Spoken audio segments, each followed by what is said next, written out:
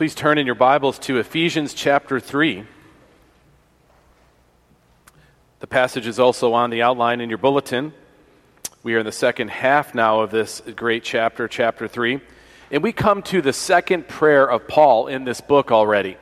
It's as though he's writing these truths that the Lord has laid upon his heart to teach to us, the church, God's children. And he has to pause at times to ask God to help us all understand everything he's saying. There's just so much depth to it. There's just so much richness to what he is describing in this letter. In the first chapter, he begins with our justification, being right before God because of Christ, God's choosing of us for this, all of God's grace, our adoption as sons and daughters of God through Christ.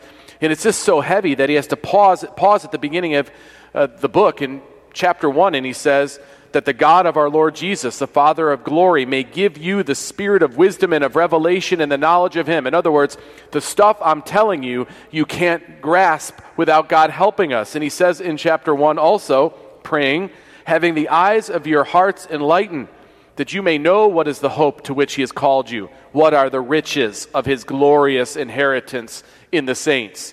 So that's the first time in the book he had to pray to help us grasp the truths we are reading. Now, this is the second time in chapter 3. More has come forth by way of revelation. We are aware of the mystery of the gospel that Paul reveals, that God is calling a people to himself, a new community, a new race, a new humanity redeemed by Christ. And no longer the old divisions do they matter.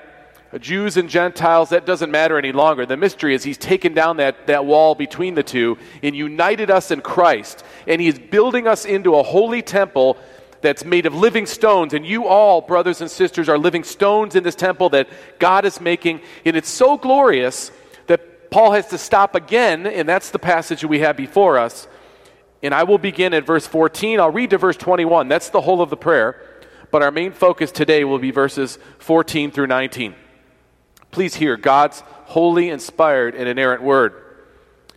For this reason, I bow my knees before the Father, from whom every family in heaven and on earth is named, that according to the riches of his glory, he may grant you to be strengthened with power through his Spirit in your inner being, so that Christ may dwell in your hearts through faith, that you, being rooted and grounded in love, may have strength to comprehend with all the saints what is the breadth and length and height and depth, and to know the love of Christ that surpasses knowledge, that you may be filled with all the fullness of God. Now to him who is able to do far more abundantly than all that we ask or think, according to the power at work within us, to him be glory in the church and in Christ Jesus throughout all generations, forever and ever. Amen. Please bow with me as I lead us in prayer. Lord, it seems that we can never fully grasp the totality of your love for us in Christ, at least not this side of glory. But, oh Lord, if we could improve in our grasp of your love for us in Christ just a little bit this day, how blessed we would be. How empowered we would be for peace and joy, for obedience and service. Lord, please send your Spirit to strengthen us in our understanding of your love for us in Christ, so that we might be deepened in our love for you. Your love for us makes all the difference in the universe and in eternity. I pray this in Jesus' name. Amen. The prayer that I just prayed is the so-called prayer for illumination that we think of in traditional preaching terms, that it's the time for the pastor to pause and pray for God to help us understand what will now be said. Normally, I write that prayer every Sunday morning. That's the last thing I do before I come to the first service, is to write that prayer. It's a prayer that I craft after becoming more sure of the meaning of the passage. This prayer, like the one I just prayed, asks God to help us be strengthened spiritually. That's the prayer that Paul prays, you might notice. I'm praying the same thing for us as we study this passage, for a deeper understanding of God's love for us in Christ. That's the specific focus of Paul's prayer.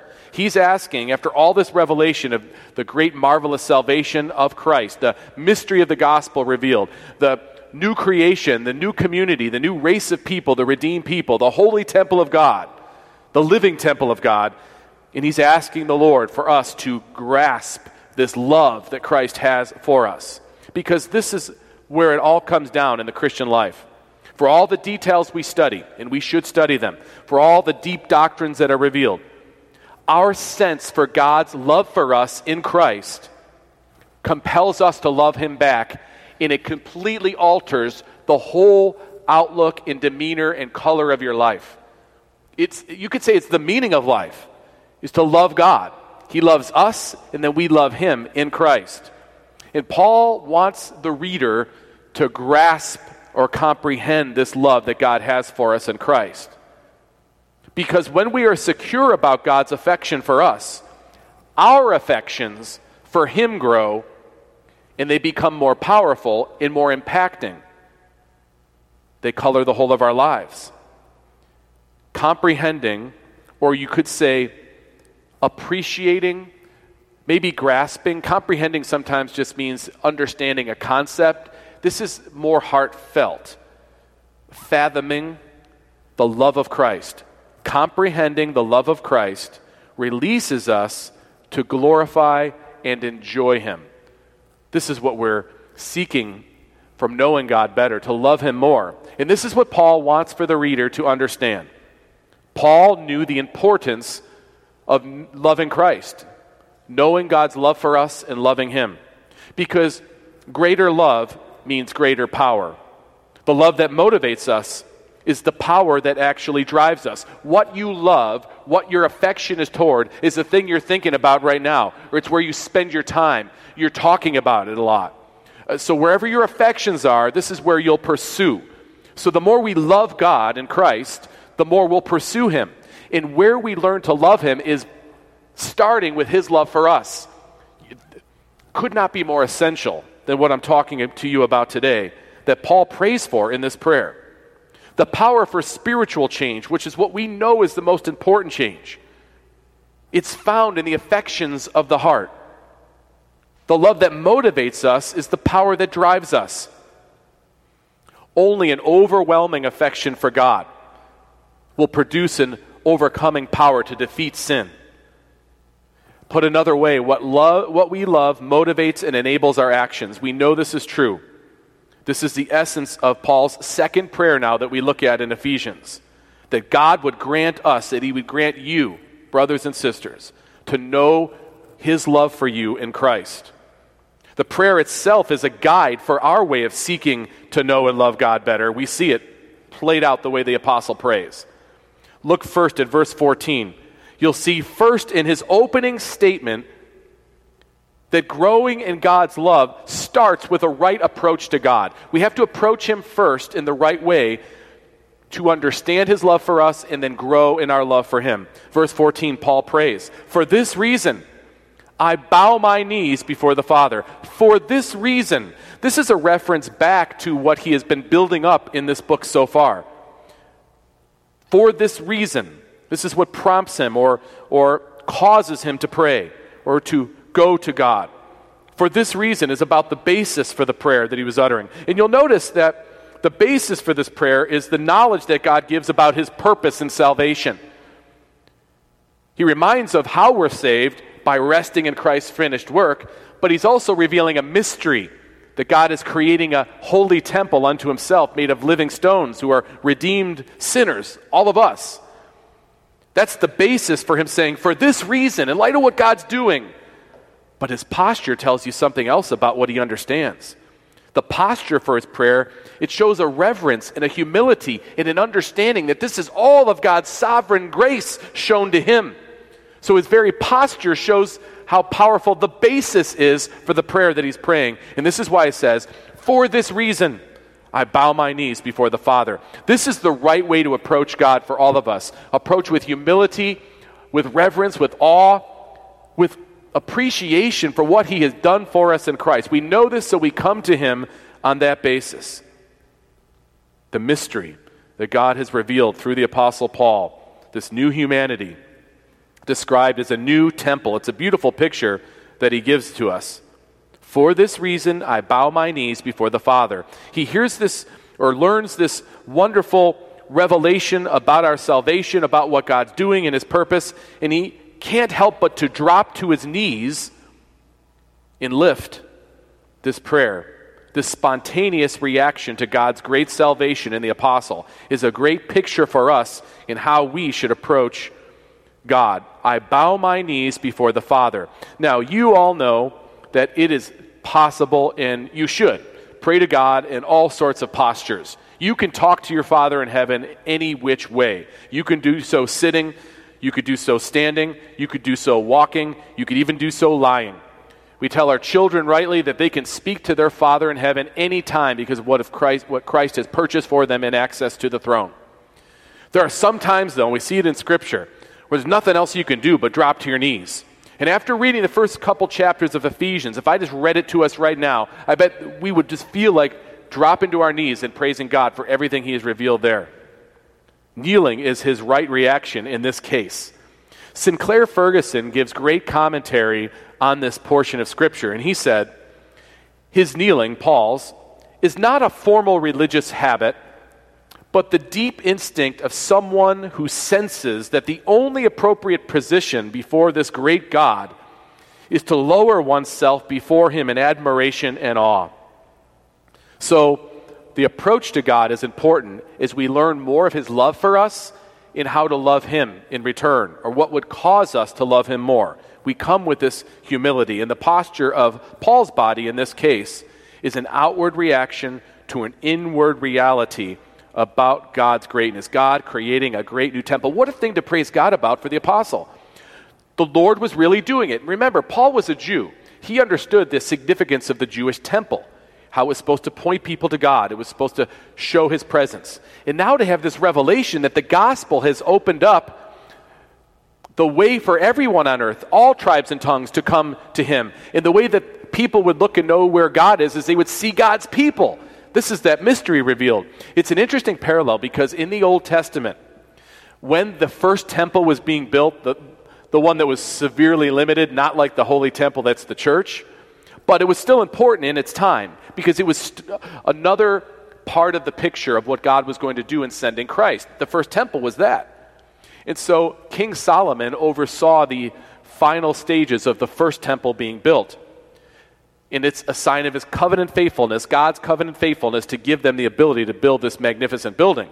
But I want you to notice what happens at the dedication of that temple.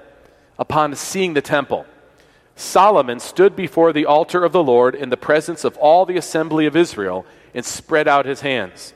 Solomon made a bronze platform 5 cubits long, 5 cubits wide, and 3 cubits high, and had it set in the court, and he stood on it.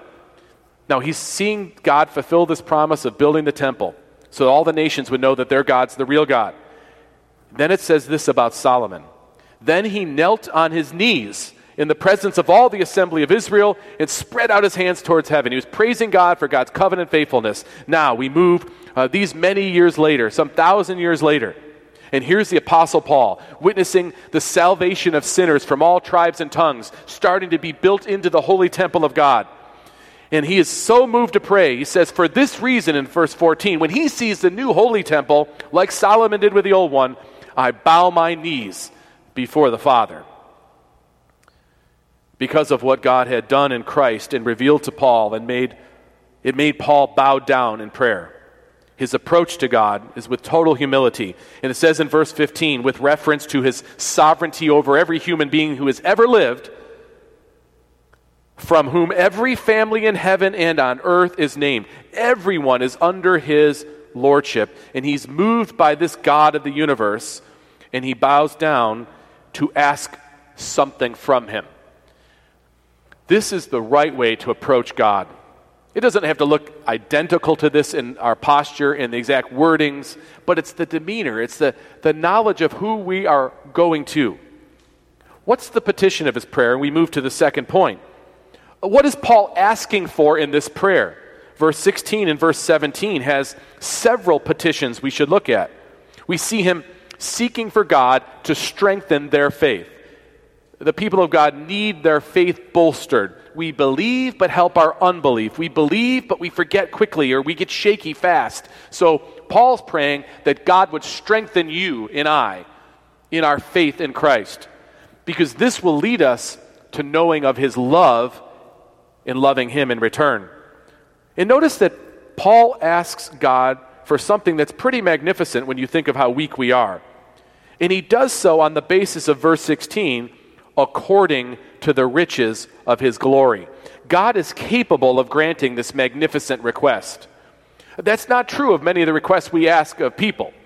There's lots of things we ask, and really the people we're asking to provide something for, they can't provide it. You know, many years ago, when we had 3 children at this time, all under the age of 5, 3 little boys. And I had the monumental task of watching them for one whole day. My wife would teach music at Westminster at that time, and I was home with them. And so I didn't know, what do you do with kids all day? I know, but I started to think, what can I do to maybe do some fun stuff, or keep them at bay, because it wouldn't take long before they would completely overtake everything that was happening. These 3 little under 5-year-old boys. So I discovered at that time they had just built Cabela's up near the Legends. Perfect.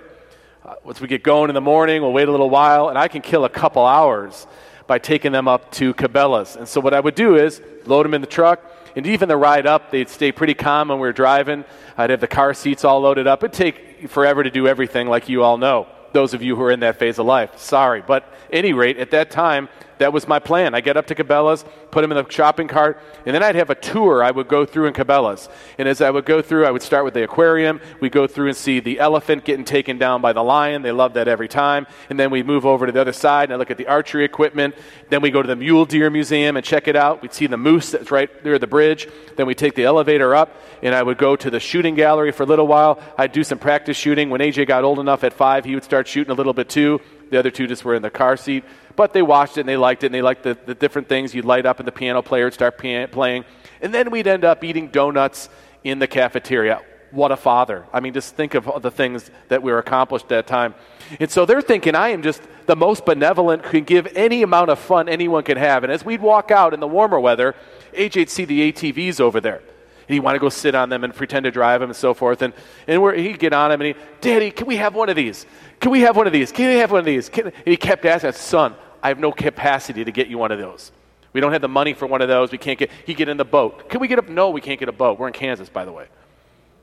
I can't get a boat. I don't have, and they ask with such sincerity that I could give that, but I just can't. I'd love to, but I can't.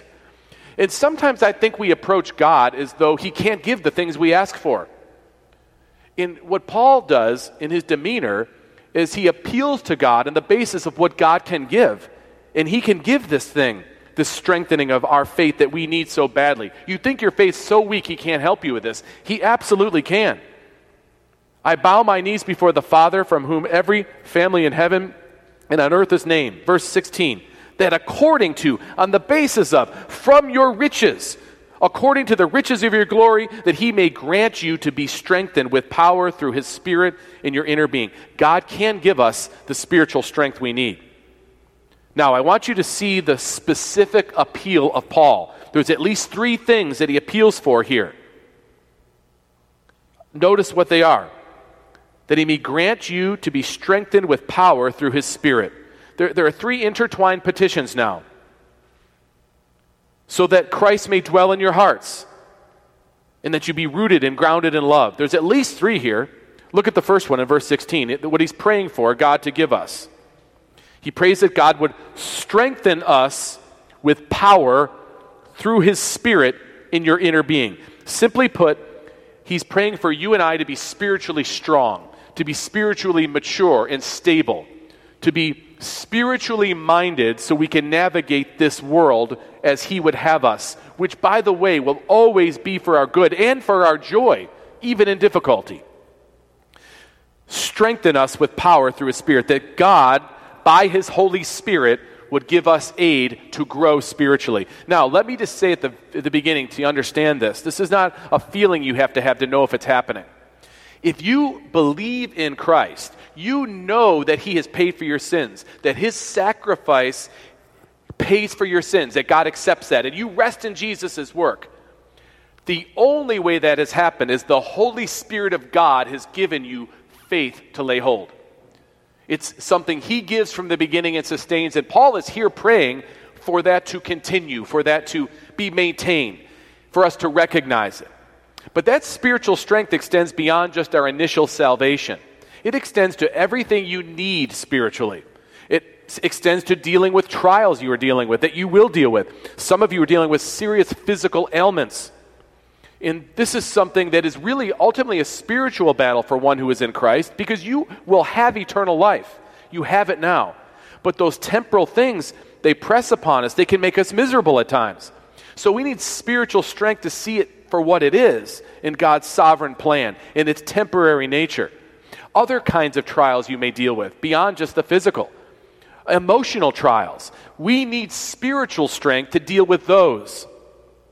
We need strength to resist temptation, things that call to us that we know are wrong.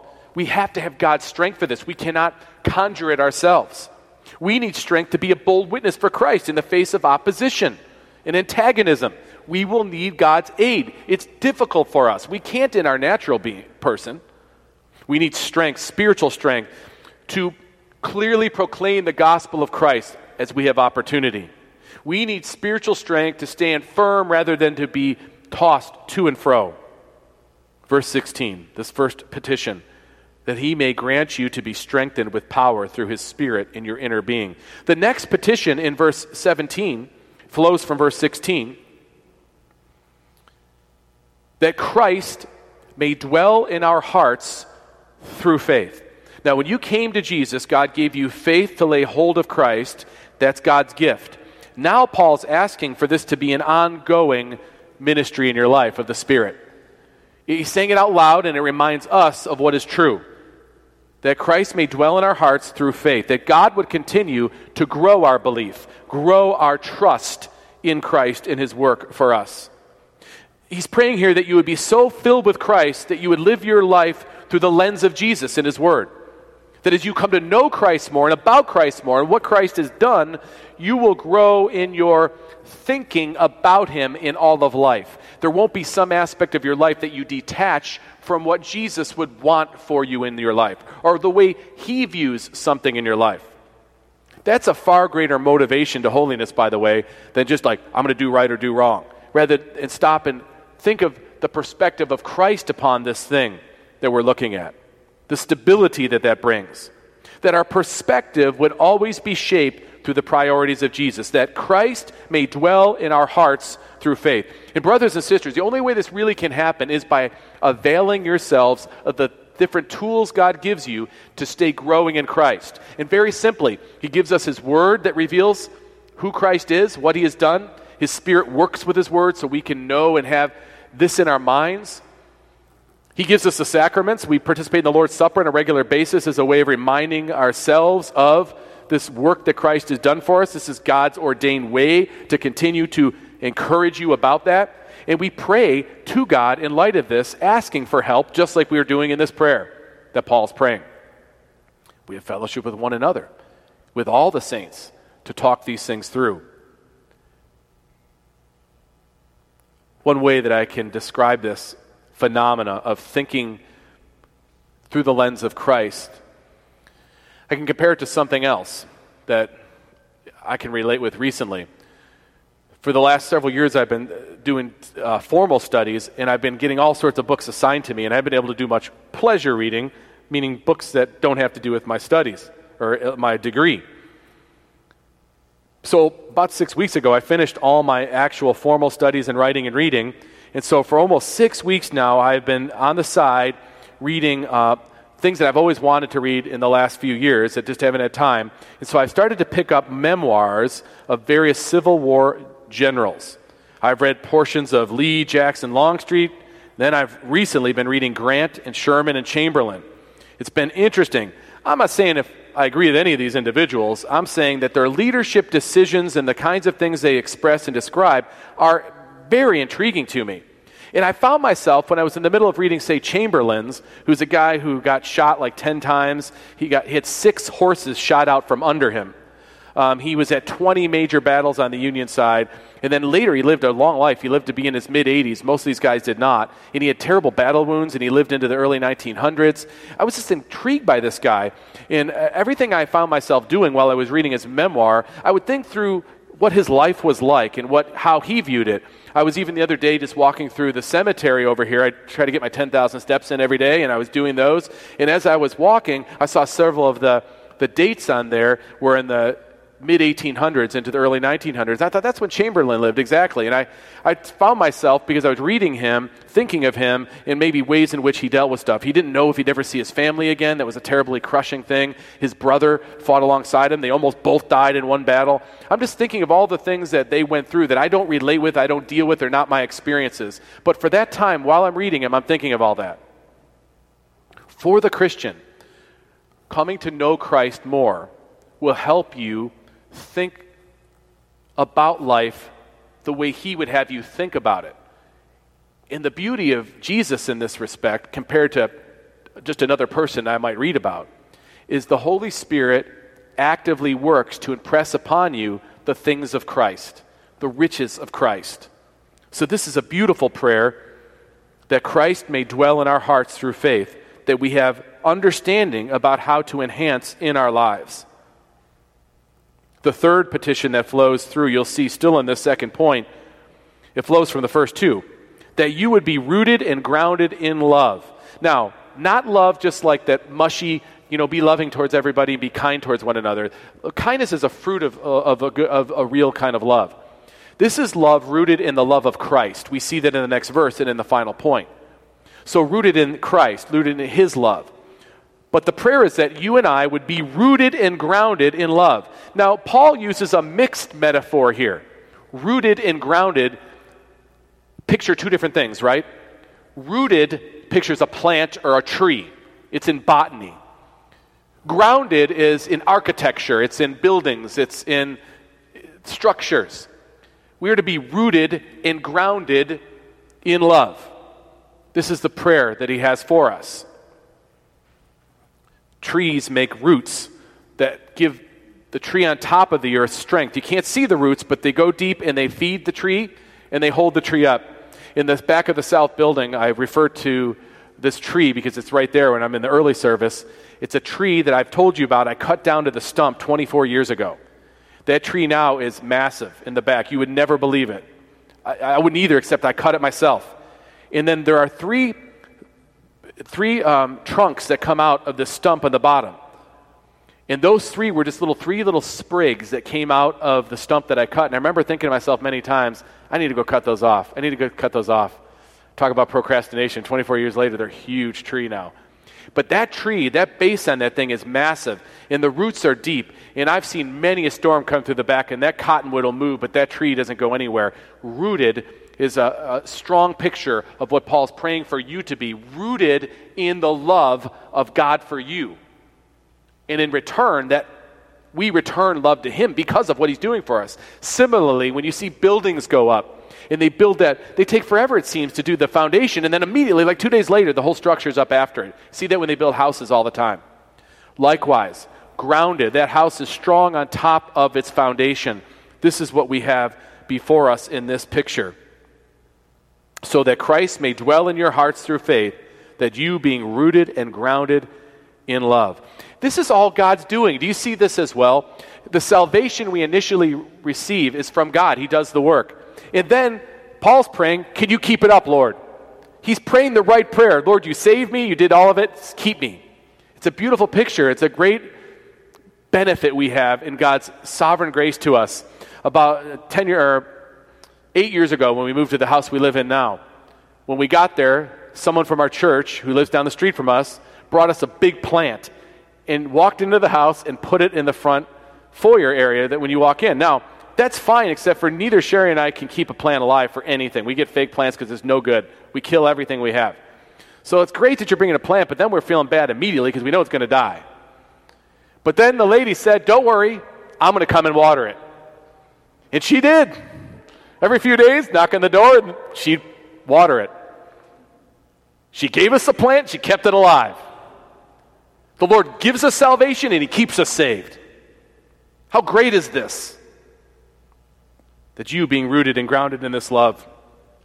John Calvin said in his sermon on this passage, let us learn to attribute the beginning, continuance, and the end of our salvation to God. Shun those devilish illusions which make you think that you deserve it, Calvin wrote. And notice the instrument used, that this would happen, that we would be rooted through faith. Faith is belief. Faith is trusting in something is true. Faith is relying on something to hold your weight. Faith has to do with resting in a certain reality or truth. The key to a stable life is faith and trust in Christ, which grows us or roots us in something specific, his love for us. Rooted and grounded in love. What love is this? Here we have the most important part, and it's the last point. We have the most important part of Paul's prayer. This is the most important feature of the passage. Paul asks God to give us a comprehension of the love that he has for us in Christ. And here's the thing, we cannot fully comprehend it. I don't know that we can even fully comprehend it in glory. But we certainly can't hear. But we can know it's true, and that to the degree that we grow in our comprehension at all, we're greatly impacted by it. It's that powerful. To be rooted and grounded in love, we must start with God's love for us in Christ. Then we move to love him, and then we move to love one another. Notice verse 18 and verse 19, where we see comprehending Christ's love leads to knowing and trusting God, to experience God in his fullest in glory. Paul's asking more, verse 17 into verse 18, that you, verse 18, may have strength, more ability, more energy now, to comprehend, to grasp with all the saints what is the breadth and length and height and depth, and to know the love of Christ that surpasses knowledge, that you may be filled with all the fullness of God. The prayer is for us to comprehend the love of Christ. I hope you see that. The love of Christ refers to his saving and his sustaining work in our lives. The love of Christ refers to his saving affection for us, his sustaining affection, his watch care over us. The love of Christ refers to not just lip service, it's something that is fully grounded and proven. It's not just somebody saying in an empty way, oh, I love you.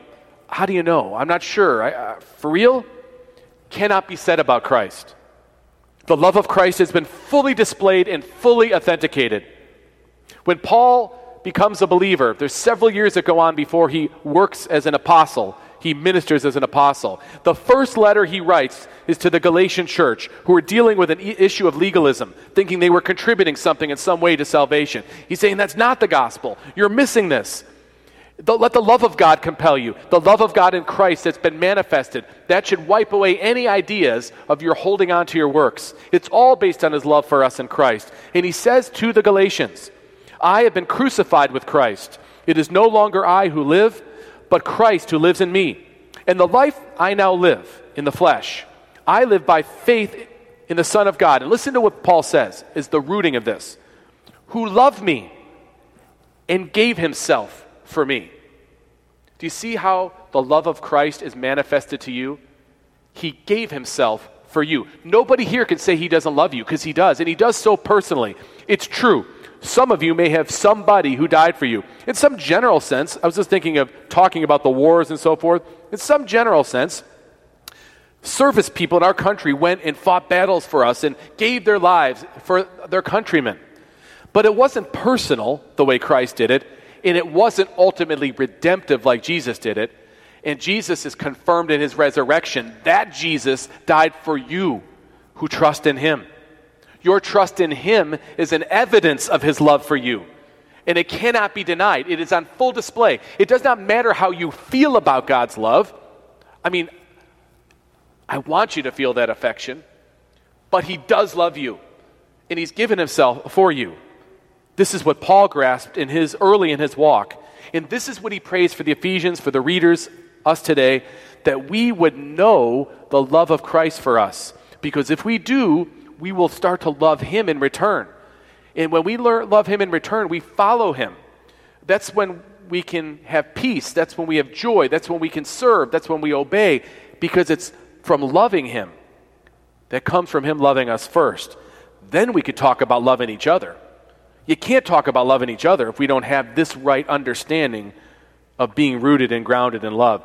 Much later in his ministry, he wrote to the Roman church, Paul did, "But God shows his love for us in that while we were still sinners, Christ died for us." The ultimate display and proof of the love of God in Christ to us is Jesus dying for us. And the love of Christ is profoundly dynamic, and this is what Paul is saying in his prayer. It's not relegated to a simple feeling. It's multidimensional. Look at verse 18. That you may have strength to comprehend. What? Comprehend what is the breadth and length and height and depth. It's not a simple flat line, static love. It is a dynamic love that covers all facets, all dimensions you could possibly imagine about love.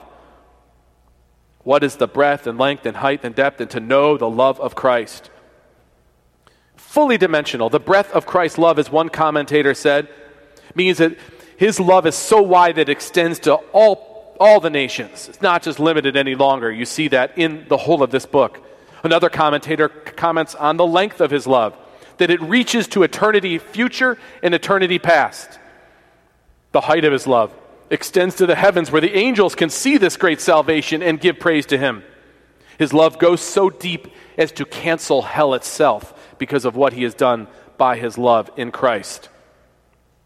His love is inexplicably dynamic, not fully explainable in human terms. Verse 19, to know the love of Christ that surpasses knowledge.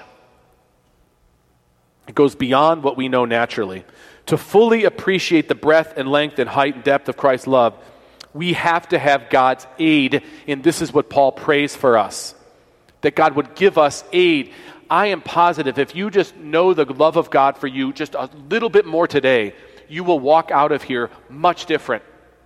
It transforms how you view the world in eternity. What's more important? And guess what? One of the ways in which he gives you aid for this is what you're participating in right now, even as modified as it is. Look at verse 18. That you may have strength to comprehend with all the saints. It is God's intention for us to revel in this love in communion with others. We can only go so far to appreciate the love of God and Christ to us on our own.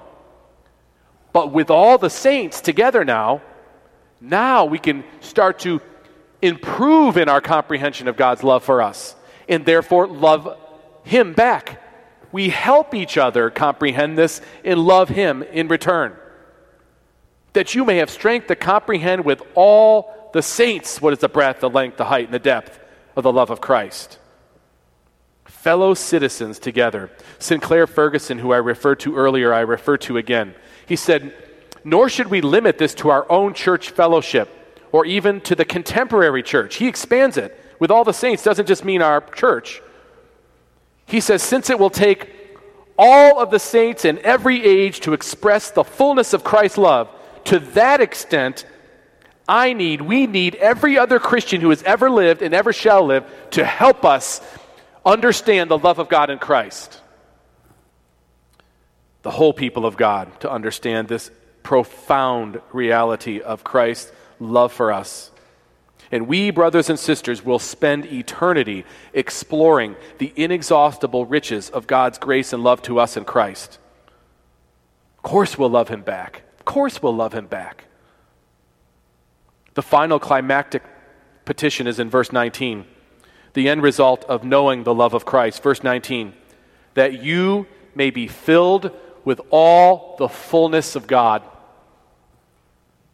God's fullness dwells in Christ.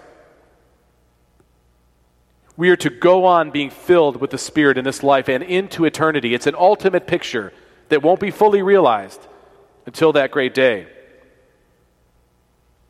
God's fullness is the abundance of His grace that He bestows in Christ to us. God's fullness has to do with growing in His likeness. Such a prayer as this looks to our final state as the final answer. We shall finally become like Christ. Not in some deified sense, but that we may be so indwelt by the Lord that we will be filled to capacity with His Spirit and with His love.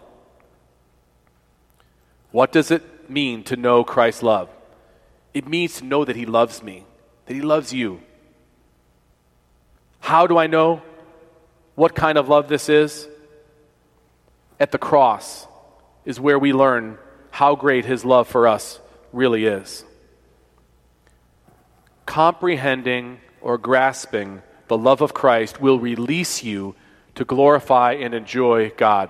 One of my mentors and teachers was Brian Chappell in seminary, and he is the person that the Lord used to open my eyes up to the overriding message of the Bible. For all its complexities, and there are many of them, and they're glorious, the overriding theme is Christ. The whole of the Bible is about God's redeeming man through Christ. The culmination of this, Paul speaking of, is God forms His church, this temple with living stones. But the whole of the Bible, wherever you open it up, that passage ties in some way to the person of Christ and what He will do. Sometimes it's the deficiency of man and man's leadership that drives us to look for Christ. Other times it's about the fulfillment of Christ and how we ought to live in light of it. But the whole of the Bible is the story of God's love for us in Christ. God's love for us to save us through Christ. This is the Christ-centered nature of the Bible. And I will always be grateful to Dr. Chappell for opening that reality up, the redemptive focus of God's Word. So I want to close with some words he says about this very feature of Ephesians chapter 3. Chappell wrote, "When Christian leaders see this wonderful truth of Scripture, that power follows love, our calling becomes very clear. It is our duty, our privilege, our delight to engender in those that we want to grow in grace and holiness an ever greater love for Christ." How do we do this, Chappell asks? We leaders who are teaching and preaching this, but this can be true for any believer applying it in your own sphere of influence. How do we do this? We engender love the way the apostle does. We proclaim how great is Christ's love for us. Let's bow together as I lead us in prayer. Heavenly Father, I close by praying like we have just read in your word, that according to the riches of your glory, that you would grant us to be strengthened with power through your Holy Spirit in our inner beings. Lord, please do this by your Holy Spirit, so that Christ may dwell in our hearts through faith, that we, being rooted and grounded in love, will have the strength needed to comprehend with all the saints of all time what is the breadth and the length and the height and the depth of Christ's love for us. Please do all of this so that we might be filled with all of your fullness and live for your glory and our joy. I pray this in Christ's name. Amen.